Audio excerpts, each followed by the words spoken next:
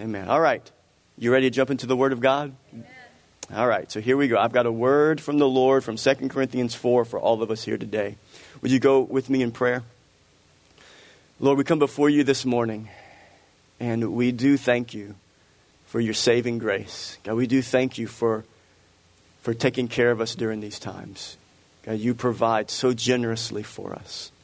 And so, Lord, we are so grateful, Lord, for what you have done and what you are continuing to do in our lives and in our community. We thank you for all the churches in our area that have been reaching out to our community to reach and meet needs of those that are struggling.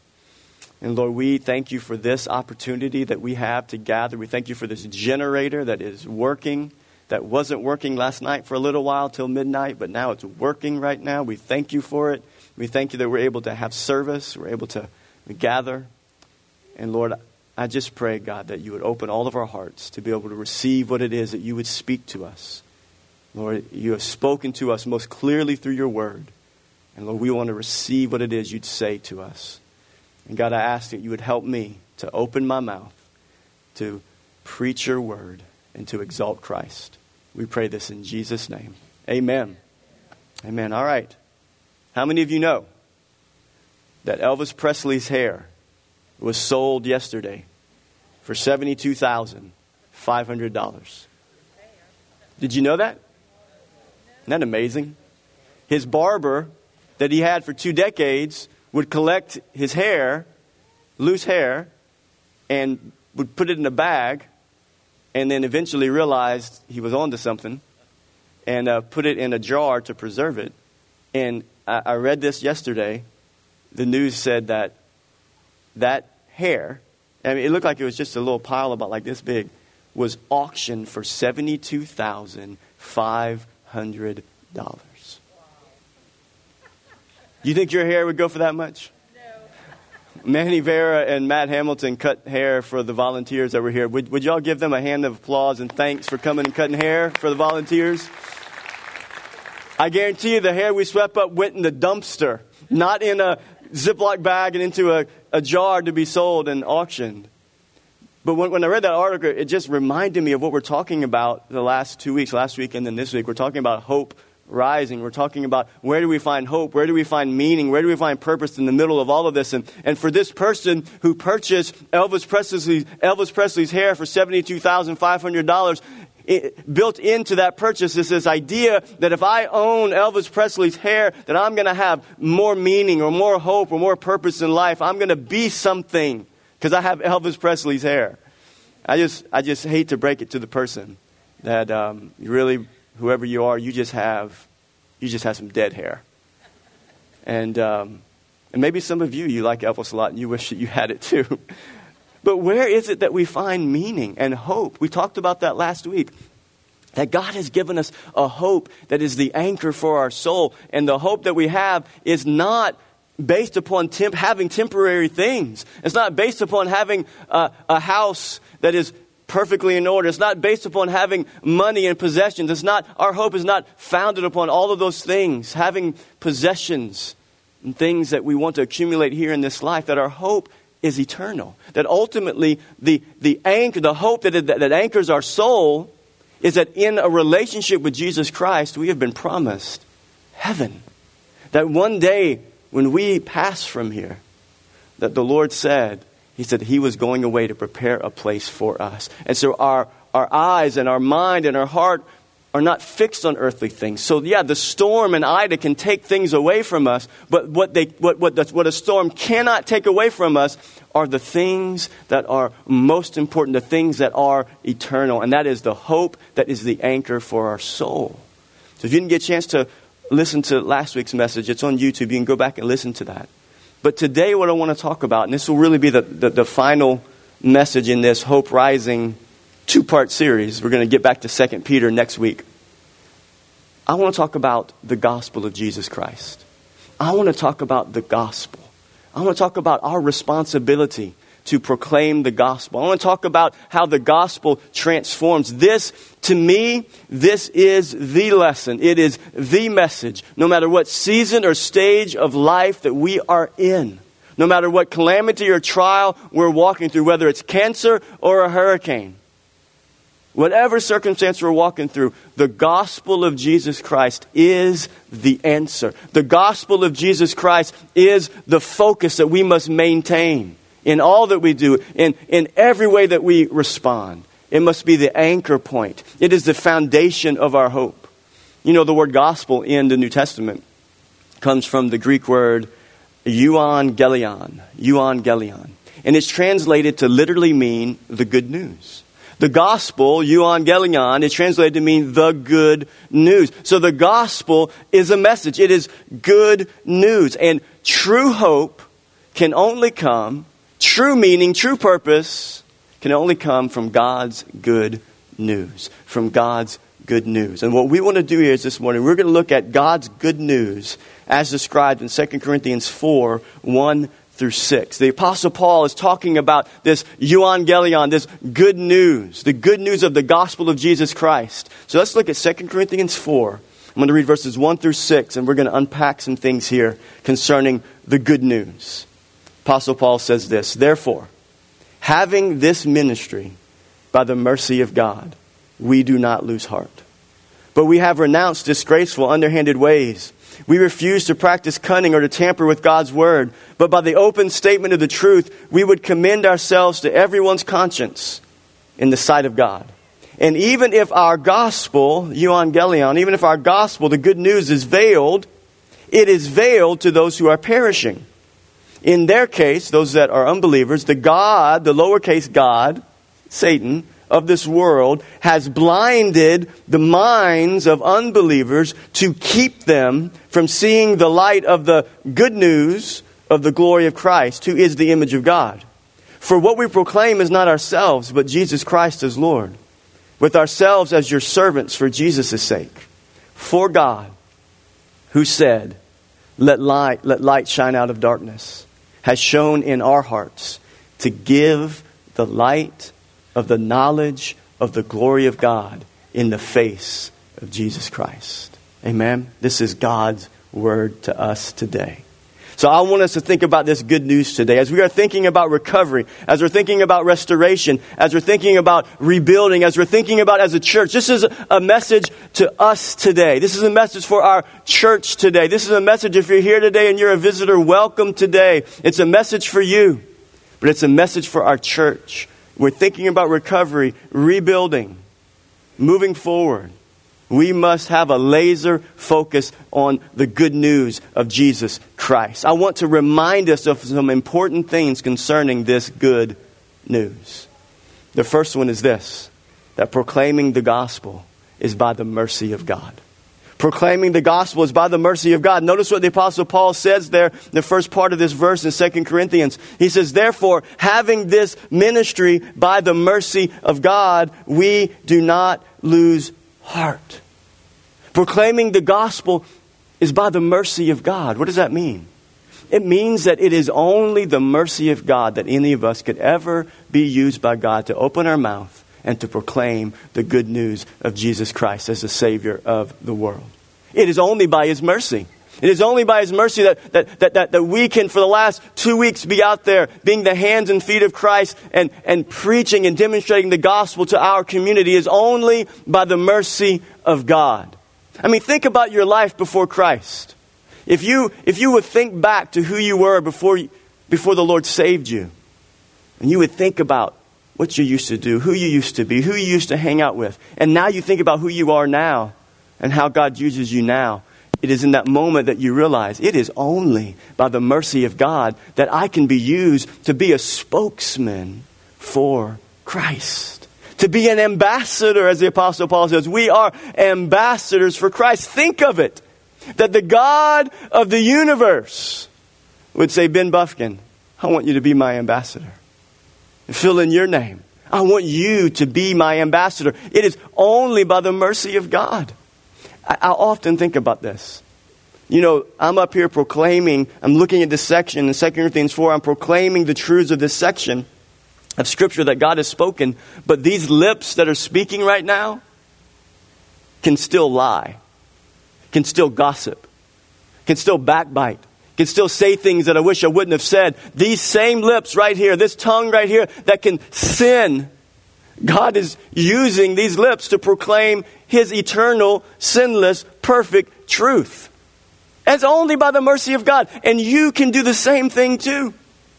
You are called to actually do the same thing. You may not do it behind a wooden pulpit, but if you did it this week in your neighborhood when you passed out lunches, or if you brought lunches to linemen, don't we love our linemen that are getting out there and working and setting up power? It's only by the mercy of God that you can be the hands and feet of Christ, and you can give acts of kindness in the name of Jesus. But it's only by the mercy of God that you can open your mouth. A mouth that can still sin, but a mouth that by the grace of God is forgiven.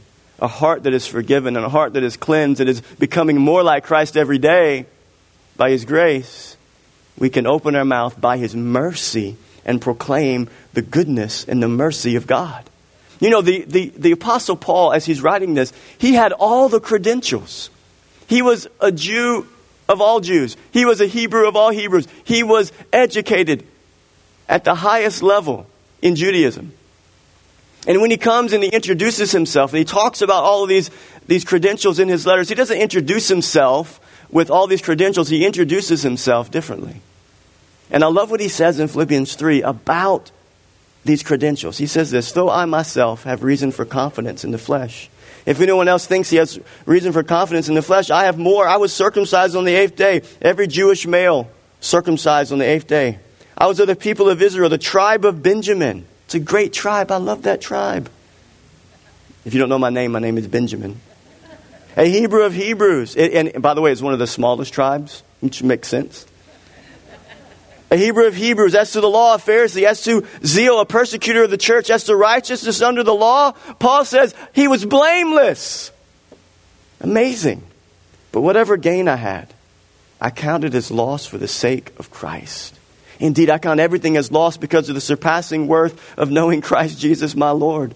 For his sake I have suffered the loss of all things and count them as rubbish in order that I may gain Christ. Paul doesn't come in here boasting and saying, hey, I've got it all together. And because I have it all together, because I'm a Hebrew of Hebrews, because I'm blameless according to the law, then you need to listen to me. He doesn't come in here with all of his credentials. He comes and he writes and he says, all of that I count as loss. And he recognizes, as he writes in 2 Corinthians 4, this ministry that I have, it is by the mercy of God. It's by the mercy of God. You know, the truth is that too many people are looking to make it to the top. Too many people are looking to be number one. Too many people are looking to have greater influence. They want to have great influence. They want to have great power, not only in the secular world, but in the church world. Too many people are trying to get to the top, looking to be noticed. And the truth is that the gospel cannot get through people like that. The gospel cannot get through a person that is coming and their end game is to be noticed, to be seen, and to be heard, and to gain notoriety. The gospel is shielded, it's veiled. The purity of the gospel is lost. But whenever you come and you recognize, God, if it was not for your mercy, I could never proclaim this gospel. If it was not for your mercy, I could never be your hands and feet. When you recognize from that posture of humility, there is nothing that God cannot do through your life. There's nothing he cannot do through your life. And what's awesome is, what's powerful is that it is in that place of humility that Christ can be seen most beautifully. 1 Corinthians 1, the apostle says this, reminder to all of us. Consider your calling, brothers. Not many of you were wise, according to worldly standards. That's us. Not many were powerful. Not many were of noble birth. But God chose what is foolish in the world to shame the wise. God chose what is weak in the world to shame the strong. God chose what is low and despised in the world, even the things that are not, to bring to nothing things that are, so that no human being might boast in the presence of God, so that no human being might boast in the gospel of Jesus Christ. So that, as it is written, let the one who boasts, boast in the Lord. Amen? It's by God's mercy. We're not the most wise. We're not the most powerful. That's not who God has chosen to use. He doesn't choose. He doesn't look around and say, I'm going to find the most qualified person to use. You know what he does? He looks around and he says, I'm going to find the most unqualified person, but the most willing person. Isaiah 6, The prophet saw the Lord high and lifted up. And God speaks and says, who will go? What did Isaiah say? Here am I, send me. Amen? Well, y'all are awfully quiet today. Proclaiming the gospel is by the mercy of God. And you know what the promise connected to that is? You know what the power connected to that is? Notice back at the verse, the first section of that verse, therefore having this ministry by the mercy of God, we do not lose heart. This is so good. It's all God's mercy. It's God's mercy that we get to even be used. And so if it's by God's mercy that we get to be used, then I don't lose heart. It means that this is His ministry. It means that this is His church. It means that this is His gospel. And so I don't lose heart, though it could look bad, though it could look concerning in whatever season or state that we're in. When we have the understanding that it's all by the mercy of God, that's the foundation of not losing heart. Have you ever felt like losing heart lately? No, we don't lose heart. Listen to what the psalmist David says. I would have lost heart unless I had believed that I would see the goodness of the Lord in the land of the living. I would have lost heart. Have you been there? Have you been like the psalmist David? I would have lost heart unless I had believed that I would see the goodness of the Lord in the land of the living. Wait on the Lord. Be of good courage, and He shall strengthen your heart. Yes, I say wait on the Lord. Amen. We do not lose heart because proclaiming the gospel is by the mercy of God. It was by His mercy that He saved us, and it will be by His mercy that we'll tell others about Him. This is the first thing we must remember. Proclaiming the gospel of Jesus Christ is by the mercy of God. And aren't you thankful for the mercy of God that gives you the ability and the power to proclaim the good news of Jesus Christ that transformed your life? Are you thankful for that? Amen. It's the first thing we need to remember. Proclaiming the gospel is by the mercy of God. Look back at the text. Here's the second thing. But we have renounced disgraceful, underhanded ways. We refuse to practice cunning or to tamper with God's word. But by the open statement of the truth, we would commend ourselves to everyone's conscience in the sight of God. The second thing we must remember as concerning this gospel, this euangelion, this good news, is that proclaiming the gospel takes a commitment to the truth. It takes a commitment to the truth. Notice what the apostle says here. We have renounced disgraceful, underhanded ways. We're not here scheming. We're not here underhanded, trying to do things our own way. No, we've renounced those things. We're not after people's applause or praise or their finances. We refuse to practice cunning or to tamper with God's word. And I love this. How do we proclaim the gospel? I love it. But by the open statement of the truth. The open statement of the truth. This is powerful here. We commend ourselves to everyone's conscience in the sight of God. What do we do as Christians? We don't tamper with God's word. We don't twist it. We don't change it. And we openly, by the open statement of the truth, we declare it and we commend ourselves to everyone's conscience. We let the word of God be brought to bear on the conscience of man, and that is done in the sight of God. You guys follow that? It's powerful. What we're doing is, as Christians, we're saying, hey, what I have to say is really of little to no importance to you in your life. But what God has to say in His holy word has great implications in your life. And whenever people receive the holy word of God about who He is, about who they are apart from Christ, then that is done in the sight of God. Which means that people aren't accountable to us. They're accountable to who? To God. When we proclaim the gospel, it takes a commitment to the truth. I just want to say this. The gospel is a message.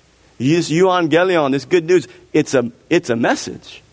It's words. The gospel is words. So we're saying it's good news. Have you ever gotten good news before? You ever somebody knock on your door and they come? Have you ever had Publishers Clearinghouse come to your door yet? I've been waiting for that for years. What they tell you, they're going to give you $5,000 a day. Is it a day or a week for the rest of your life? I'm waiting on the door. But I don't buy the magazine. But can you imagine if Publishers Clearinghouse showed up and they knocked on the door and they don't say anything? You open the door and you look at them. Hey, can I help you? And they stand there. And it becomes a staring contest. And you're just looking at them. They have good news for you. They have good news that you're going to make $5,000 a week for the rest of your life. But they keep their mouth shut. That's not good news. That's bad news. What do they have to do? They have to open their mouth. And this good news of Jesus Christ, if you're going to knock on the door, you better open your mouth and declare the good news concerning Jesus Christ by the open statement of the truth. We open our mouth and we declare the truth of the Word of God, the truth of the gospel of Jesus Christ. So what is the open statement of truth concerning the gospel? I could have chosen a lot of sections to show you, but I love Romans 1:16.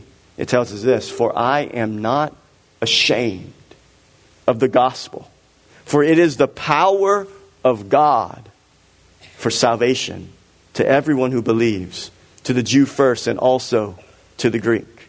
So this is how I summarized. What is the open statement concerning the gospel of Jesus Christ? This is how it's summarized here. The gospel is a bold message, and we are not ashamed to proclaim it. The gospel is a bold message, and we are not ashamed to proclaim it. Secondly, it is a powerful message. Right here from Romans 1. It is a bold message, but it is a powerful message because it is God's good news. It is the power of God for salvation. It is a saving message because it is the only message that can truly transform the heart. And notice what verse 16 and 16 says. It is a universal message. It is for both Jews and Gentiles. So if you're not a Jew here today, you're a Gentile. So that means the gospel's for everyone, right? This is the open statement concerning the gospel of Jesus Christ. We don't water it down.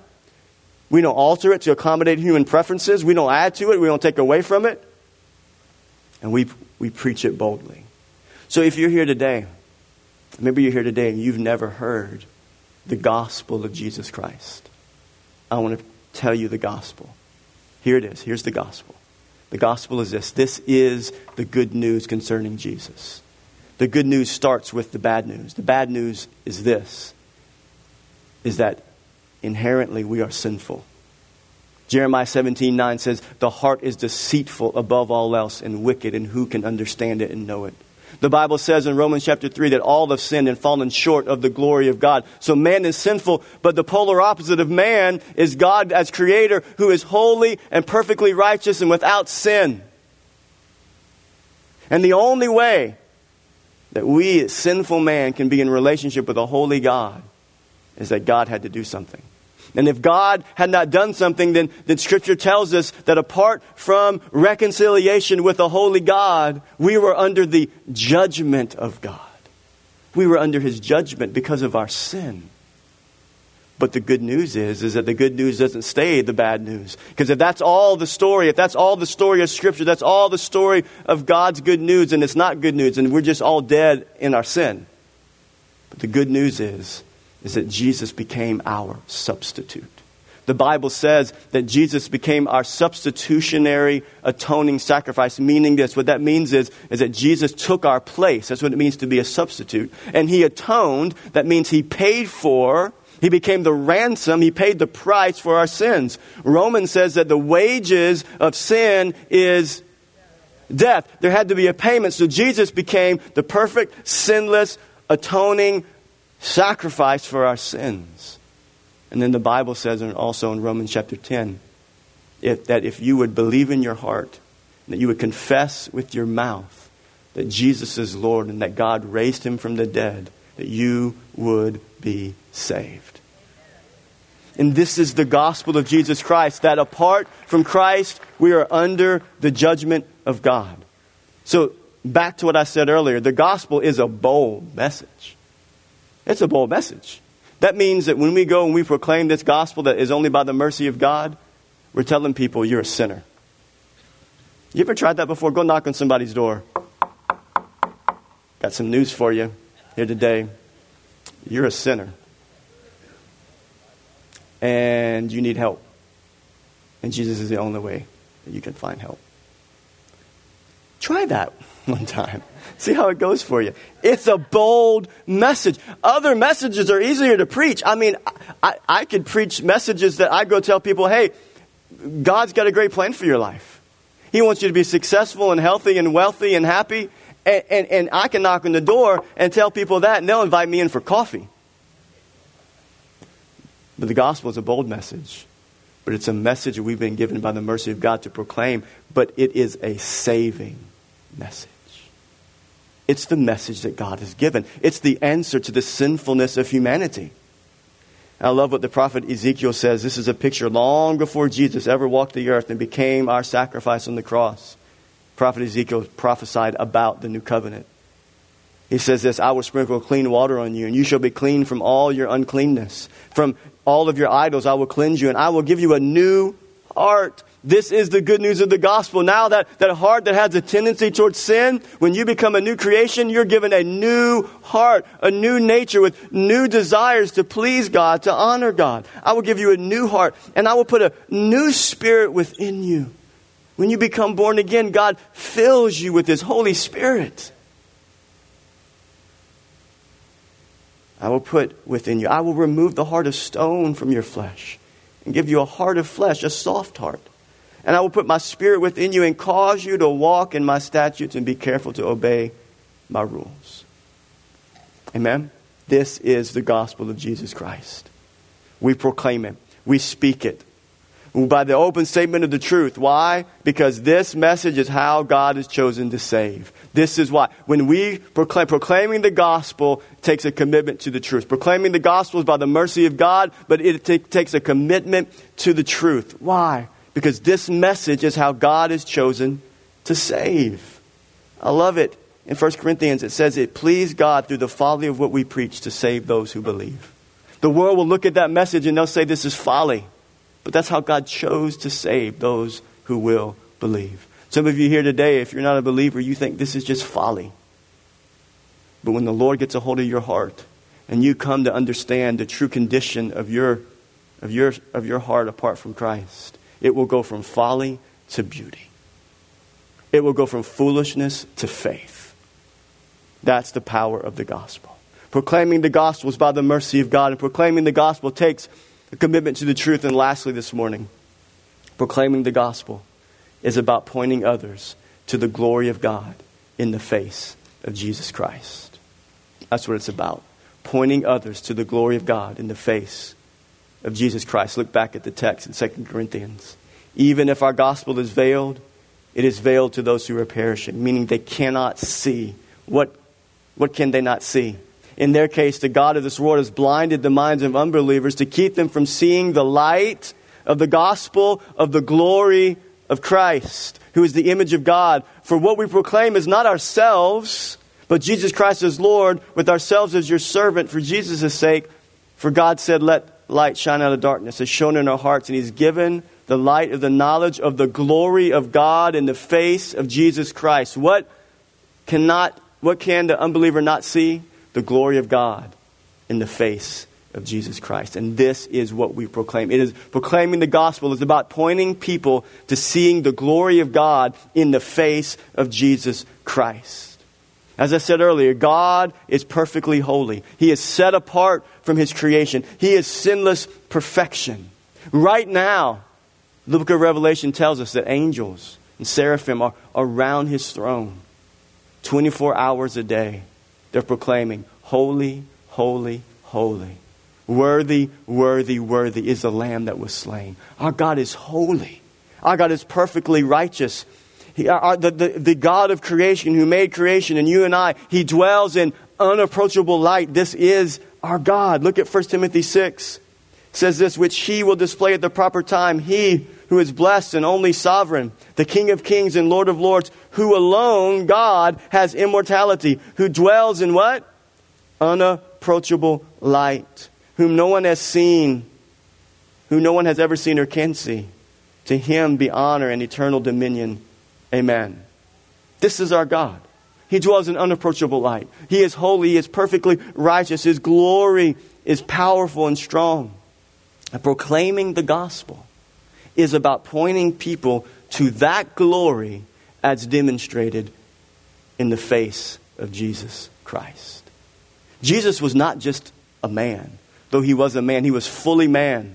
But Scripture tells us he was God made flesh. God put on skin. He was the Son of Man, but he was the Son of God. The glory of God. Think about this. The perfectly holy, righteous, sinless God who dwells in unapproachable light put on skin and came and walked the earth. That's what John says.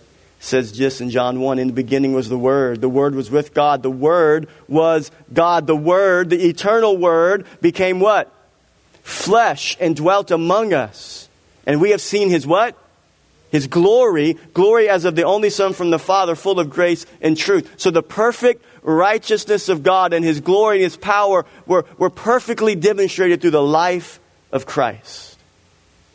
The disciples, they would ask Jesus when he walked with them. One of them in particular, Philip, said to the Lord, Jesus, teacher, can you show us the Father? And Jesus looked at Philip and said, have I been with you this long that you don't know?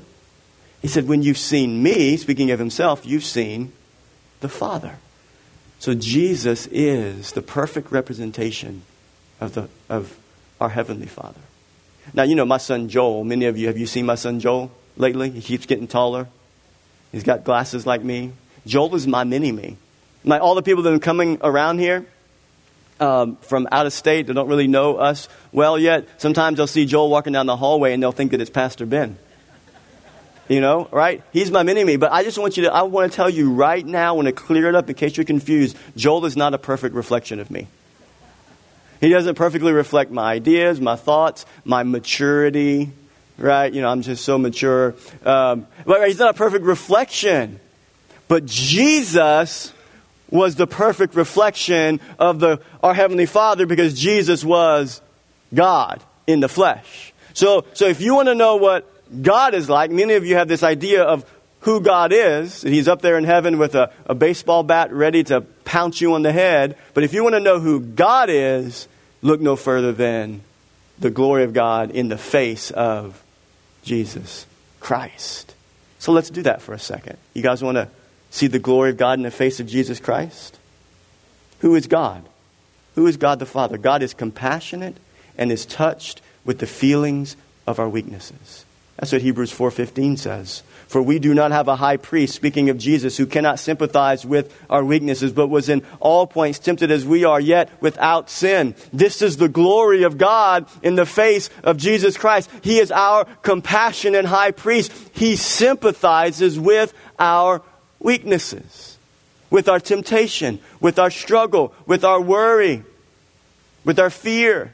He's our sympathetic high priest. This is the glory of God in the face of Jesus Christ. God leaves the 99. Who is our Heavenly Father? He leaves the 99 to search for the one.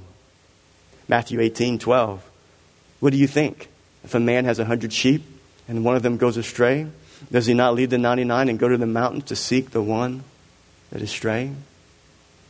That's the glory of God in the face of Jesus Christ. Who is our God? He goes after the one that is lost. He leaves the 99. He goes after, pursues after the one that is straying, that is lost. This is the heart of our Father as demonstrated in the face, in the life of Jesus Christ. Who is our God? Our God touches the unclean. Look at Mark chapter 1. Now a leper came to him, imploring him, kneeling down to him, and saying to him, if you are willing, you can make me clean. Then Jesus, moved with compassion, stretched out his hand and touched him and said to him, I am willing, be clean. This is the glory of God in the face of Jesus Christ. Our God touches the unclean. Jesus could have healed him in any way possible. He could have healed him in any way he wanted to. But he healed a leper by touching his uncleanness. This is our God. Who is our God? He's a God who restores the repentant and the broken. Look at Luke 15. But the father, the story of the prodigal son, the rebellious son who went and received his inheritance early from his father. Jesus tells this parable, and he goes and he squanders all of his inheritance, the Bible says, on riotous living. That means he lived a party lifestyle. He went and lived it up. He went and gambled it all away. He went and spent it on prostitutes. And the Bible says in Luke 15 that son came to his senses while he was in the pigsty eating the pig slop because he had no other food. And he was there eating the pig slop. He realized, wait a minute, my servants in my father's house, they eat better than me, and I'm a son. And he says, but I'm not worthy to go back home. I'm not worthy to go back. And he goes over this repentant speech in his mind as he's walking back to the road, back home. And the father receives him, runs out to meet him, embraces him. And look at who our God is. Luke 15. But the father said to his servants, bring out the best robe. You know what he had on him? He had a robe full of pig stuff. And he says, oh, take that off. Take off that symbol of his sinfulness and his old lifestyle. Take that off. I'm going to put a new robe. Not just another robe from the closet. I want the best one. I want the best robe. Take out the best robe and put it on him. Put a ring on his hand. What did the ring mean? The ring meant that it would have been a signet ring with the symbol of the family name on that ring, which means that not only was he given the best robe, but he was given the family authority back, the power of the name of the father. Put a robe, put a ring on his hand, sandals on his feet. Bring the fatted calf, the one we've been saving for a great celebration. Let's kill it. Let us eat and be merry. For this my son was dead and is alive again. He was lost and is found. And they began to be merry. This is the glory of God in the face of Jesus Christ. This is our God, a God who restores the repentant and the broken, a God who touches the unclean. The glory of God. And this is what Satan wants to blind the minds of unbelievers from seeing. This is our God. Who is our God? He's a God that so loves the world that he took our place. John 3. For God so loved the world that he gave his only begotten Son, that whoever believes in him should not perish but have everlasting life. For God did not send his Son into the world to condemn the world, but that the world might be saved through him, that the world might be saved. God could have came in and just been done with the world. But the fact that Jesus came tells us that he didn't come just to destroy and condemn. He came to save. This is the glory of God in the face of Jesus Christ. And this is what the world can't see, but this is what we must proclaim. And by the power of the gospel, the eyes of the unbelievers, the minds are opened up, and they can see that our God is a God of love and compassion and mercy and forgiveness and restoration and hope and peace. And if we're going to proclaim this gospel, we must always remember, God, this message is only by your mercy that I can proclaim it. And this message, we must proclaim it according to truth and be bold about it.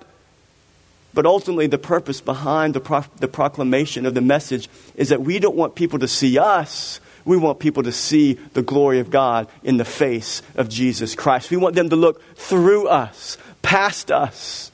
We want them to hear this message of the gospel and for their eyes to be open, for them to come to realize that they are lost without a Savior, and that God can restore, God can forgive, God can heal, God can save. This is what we say. Don't look on us. Look to Jesus. And this is what Jesus says to all of us here today. Matthew 11. Come to me, all you who labor and are heavy laden, and I will give you rest. Take my yoke upon you and learn from me, for I am gentle and lowly in heart, and you will find rest for your souls. For my yoke is easy and my burden is light. Are you here today and you're weary from trying to be good on your own, trying to find a righteousness of your own to please God? Are you weary? Give up. Stop and come to to Jesus. Come see the glory of God in the face of Jesus Christ. Come to Christ. Come and see Him. Embrace Him. Receive Him as the atoning sacrifice for your sins. Believer, if you're here today, are you weary and overwhelmed and burdened with your situations? Come to Christ. He is gentle. He is lowly. He will give you rest for your souls. Come to Christ today. Come to Christ today. And this is the message we proclaim. And this is the message that will never change. It is the message we will always proclaim. It is the message we will always preach. It is the message that this world needs. It's the message that every person in those vehicles that are passing through on our property, it is the message that they so desperately need.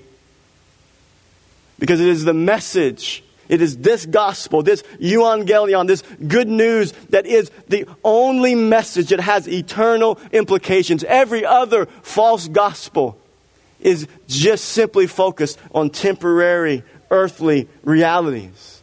But it is this message, the glory of God in the face of Jesus Christ, is the only message that has eternal implications.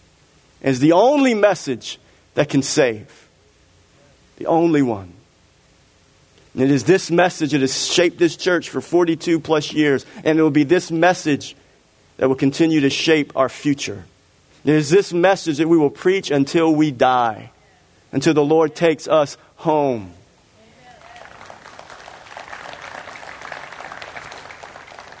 I'm not preaching about Elvis Presley's hair. I'm not preaching about temporary earthly things that will flee and go away. I'm going to preach on eternal matters.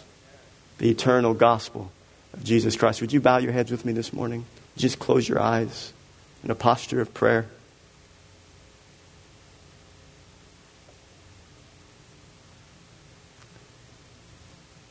If you are here today and you have never come to Jesus, Jesus makes the call. He says, come to me. Come to me. Not to me, Ben Bufkin, not to the church, Living Word Church. He says, come to me.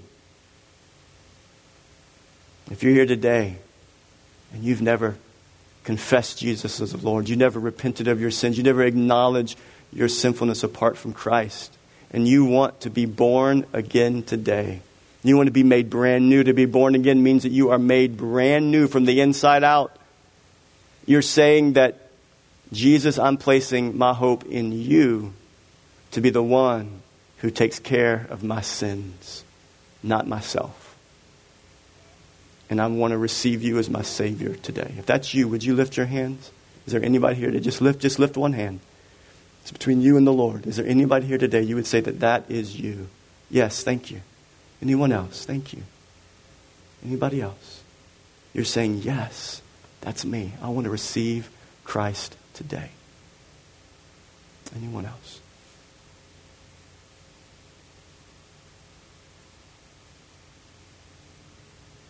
All right, here's what we're going to do. Just keep your eyes closed and we're going to pray. I'm going to pray a prayer, commitment to Christ. And if that's you, and you're saying this in your heart, this is what I want to, this is what God is doing in my heart. He is drawing me to Himself. I want you to pray this prayer with me. Heavenly Father, we can all pray it. Heavenly Father, I acknowledge that you are the only answer. And I acknowledge that Jesus is the only satisfaction for my sins. I thank you that you sent Jesus to die on the cross for me. I repent. I turn from my sins. I place my faith in Jesus Christ as Lord. And I thank you that today that I am made brand new. My sins are forgiven. I have a new life in Jesus. We pray this in the name of Jesus. Amen. Amen. If you prayed that, yes, amen.